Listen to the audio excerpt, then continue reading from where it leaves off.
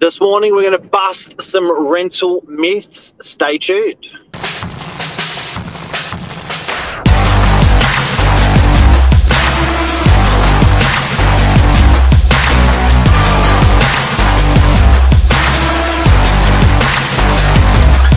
I'm the ringleader, so listen up. Morning, Mark. Pat, how are you? Good. How are you? Good. What's happened this morning? Not much. Sunny sky. Well, sunny sky, still cold, but clear skies at least. Apparently, my daughter, who's a bit of a big weather station, always talks about weather. She said El Nino is over. Yay! El Nino. I know El the Niño. rain's sort Officially of going over. away. Oh, thank God for that. I just About time. It was bananas. That was that was a weird. I don't know how long it went for, but the last 6 months of weather, I feel bad for the builders. Just weird. It's weird. And they compare it to what a year ago, 2 years ago with it was bushfires, then it was floods, and then it was hot, it's very apocalyptic. It is, but it just feels normal now, the weather. It's great. It's great. Yeah. Anyway, enough of weather. Let's talk about you've been exposed hard to the rental market. You just found a great value property in Manly that you and your boy have moved into, and you want to crush some myths about rentals, because there's a lot of people out there and they often echo some of these myths. Some are true, some are false. We're going to validate them and teach you some hacks around today. Yeah, exactly. So me and my partner just started renting a property in Manly. It was pretty crazy. We got quite good value. We're right on the beach. It's lovely. I could rant all day, but I won't take up all the time. But so a lot of things we're going to be talking about today are things that I encountered when I was applying for the property. I like to think of myself as a one-hit wonder. Our first application, we got the property. So I think I've got a bit of first-hand knowledge when it comes to busting these rental myths today. Yeah. So you got into Manly for a two-bedder, if you don't mind, like it. I don't know, but I won't say that dollar value, or if you don't, I don't know if it matters or doesn't matter, but it's pretty incredible what you don't have to spend for rent to get into the rental market. I think you did it, and a lot of people are barking about affordability in the rental market, but still there. Yeah, I think it's just researching, looking at areas you're interested in, and just waiting, I think, is the big thing. Even if you have to wait an extra few weeks, if you have the privilege to do so, I think it does help because something will pop up. But It's solid. getting on to these rental myths. So the first rental myth today is that an applicant with a higher salary will always get the rental over someone with a lower salary, which actually is not true. It's a false. Yeah, so Please explain. well, I think a lot of these myths we'll be talking about today, it really depends on who you are as a person. A lot of the time, the property managers, and we've seen it firsthand, they want someone who's nice, who's a good tenant. If you've got a six-figure salary and you're not the nicest person in the world, or you're a bit messy, I don't think property managers aren't really going to want to keep you on board. I think they want someone who's personable and has a bit of character to them. And of course, when it comes to salary and rentals, there is the 30% rule. What's that? So the 30% rule is that 1/3 of a tenant's salary should be allocated towards rent. So if you have a massive salary, you don't always have to get there. As long as you have enough that 1/3 of your salary can be allocated towards rent, property managers will be looking for that, not just the biggest number wins. Okay, that's an interesting metric. Okay, so 1/3 should be able to service the rent when you're renting. Next one. This one's probably more for Victorians, but it's tenants can't hang art in their homes because Sometimes you might need approval if you want to drill holes in your property, but in Victoria, apparently, you don't even have to ask permission to hang art. But then there are ways around this as well. You can get those pulley stickers that have got hooks attached to them, so you're not actually damaging the walls. I think that one's probably a bit self-explanatory. There are ways around it. I use blue tack, and that works fine. God bless 3M. God bless 3M. 3M are the best stickers that any hardware or grocery store sells. And yeah, whack one of those up. Just something on that. Blue tack's great, but watch out for blue tack after year 2 or 3 because it won't come off. Yes, and if it does come off, some paint might come off. As my mother will probably let me know, as I moved out, I had a whole wall full of posters, and as soon as I took those down, there are a few chips and cracks there, but I don't think she's seen it yet, so we'll have to wait and see with that one. Sorry, Kim. Yeah, that's mum and dad's problem. Don't worry about it. All right, and then the next myth we have is that even if a property is pet friendly, a tenant without a pet will be successful over one that does have a pet. So this one, I've seen firsthand the property managers looking at applications with pets on them, and I think the best thing you can do, and it recommends it in this article I found, is that you can make a cover letter for your pet or a little pet profile so the property manager and the leasing team can get to know your pet and who's coming into their property. Because if you think about it, it's nearly like another little person. I think of pets as like you want to have someone who's a bit chill and relaxed over like a yappy chihuahua living in an apartment building, for example. Yeah, I've got to say, we don't really get that many problems with pets, so we're not that adverse to them as a company when recommending them to landlords. It doesn't, I think if it's a big pet in a small property, that's the only thing we'll have an issue with. So if they're putting like a German Shepherd into a 1-bedroom unit, then you sort of raise your eyebrows. We just had one recently as well, which it was a Kelpie, which was a blue heeler or a Kelpie, really active dog. In a 1-bedroom, no good. We didn't put them in. We took the management on from another company, but I don't think it's a good idea. So aside from that, that's only like 5% of people, 1% of people. Most people are pretty cool. Pets are cool. Yeah, and especially after COVID, I feel like a lot of people got COVID puppies, and I know we did. Well, he's not really a puppy. He's a massive Rottweiler, but there you go.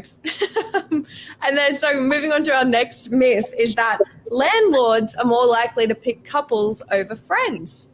Not necessarily true. And if you think about it, I'd pick a couple. You'd pick a couple? Why? I think there's less chance of shit going wrong.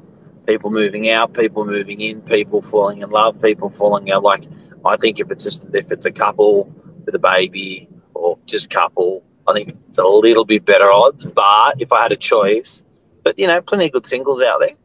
See, I for some reason I thought the opposite. I was like, I think it's because I'm coming from someone in their 20s who's seen a lot of my friends and a lot of people in fast-moving relationships. I'm a bit like, friendships are probably one thing that stays stagnant over time, over a lot of relationships that I've seen.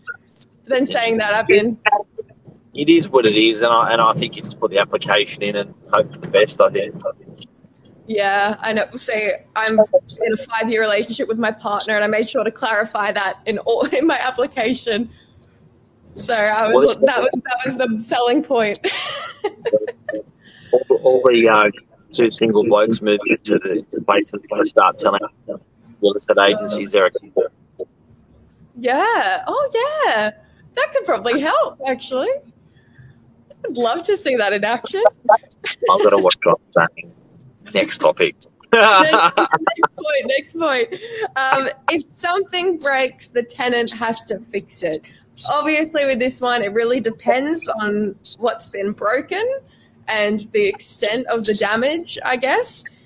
But so here they've said that landlords are responsible for general wear and tear, so cracks on the walls, like scuff marks on floorboards. Obviously, this is very dependent on the context, but if it's obviously if it's like you've played a game of ping pong and you've put a hole in the wall, I think that's where the tenant becomes responsible. But general wear and tear and things with weather as well. Yeah, look, I think the ones that there's stuff that gets a little bit tricky. You know, a cracked shower screen, a glass door that gets slammed by the wind. You know, sometimes there's stuff that's wear and tear, and it's pretty non-avoidable. And sometimes it's just like, dude, you've just been rude, and you've just abused the property. You've got to pay for that, and you've got to get that fixed. So I think it's all in all with look, it is. I know a lot of people that rent because it's just so much less maintenance. If you look at a conventional home and the wear and tear of a conventional home, and if you consider as a tenant you don't have to pay for much or anything at all in a rental property, that's really attractive, and that really adds up to a lot of money over time. So if you look at someone who lives in a property, how many times they're putting their hands in their pockets to fix something, it's actually a professional tenant. It's a pretty good life, and it's actually not a bad, believe it or not, it's actually not a bad investment when you consider that you're not maintaining stuff most of the time. But just even thinking about what's been happening lately with there's been a lot of conversation about mold and the floods right now, and like whether that's the renters or the landlord's responsibility. And I think that's an interesting point as well. But then obviously, I think a general point there, like keep your windows open to let a bit of air out. In my bathroom, we have to fully open the window if we're having a shower to let the steam out. Otherwise, it goes to the smoke detector in the other room. So I'm flashing my neighbours a bit lately just to try and not get mold and let in the room and get the fire alarm to go off. So renting's fun. Renting's fun. Now, with the fire alarm, so people know that's actually sometimes a big one, because a lot of these fire alarms now are wired back to main networks. So they actually automatically ring the fire station in some buildings. You'll get the buildings will get a credit to the tune of a couple a year, and if you exceed that, you can be paying $2,000 to $3,000 for your mistake. So just be careful on fire alarms, guys and girls.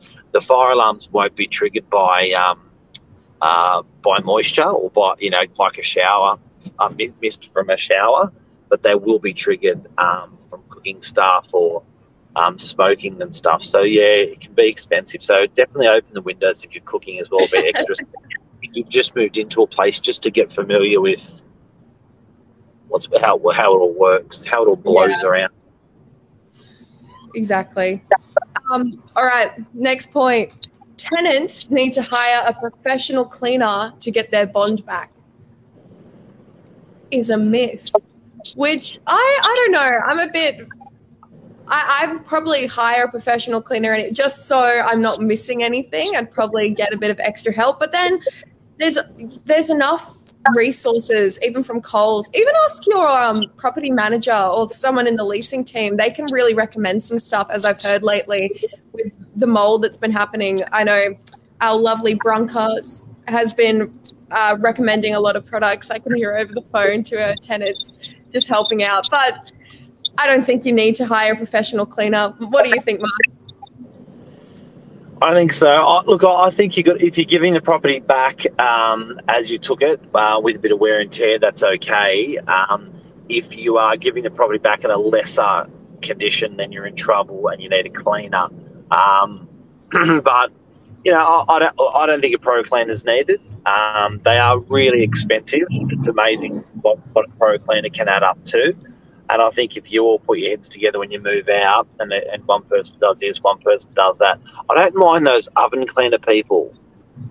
They'll just come in and do your oven alone, that tends to do people's heads in, the oven and the stove.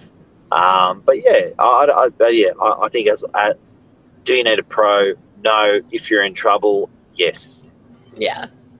Now, I know we're running out of time, so I'll just move on to our last point, which sucking up to the property manager will help you at the inspection to get the property. That's not true. Just talk to them like a normal human being. I think just like people can see through it when you're trying to fake it and fake being nice to people. Just have a conversation, be honest about your expectations and what you're looking for.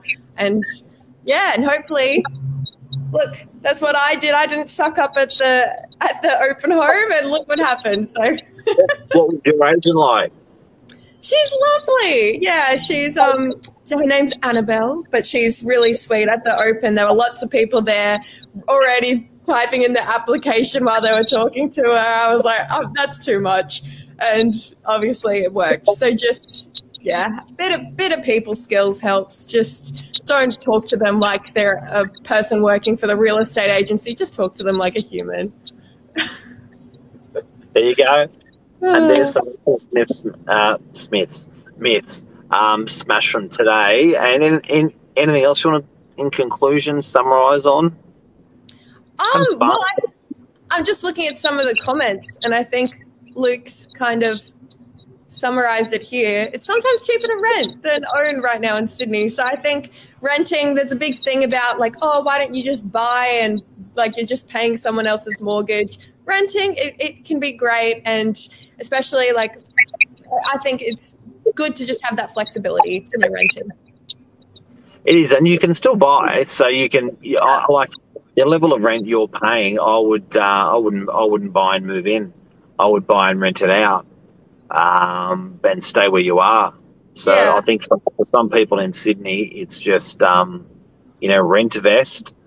It's just the best way to do it. I know there was people like John Simons never bought a place until he got to like 55 and then bought something for like 20 million. But he was always a professional tenant. I remember reading that in the newspaper. So it's quite smart sometimes, but just make sure you're investing into property or something. If you're renting, you're not renting and not investing in something. Amazing. Don't forget about Thursday night. We are booked out. Throw yourself on the short list if you're keen to come. We got the mega investor night where we're teaching you tips and tricks on property. Exactly. It should be a good one. Anyway, I'll see you later, Mark. See you, legend. Take care. Bye. Bye.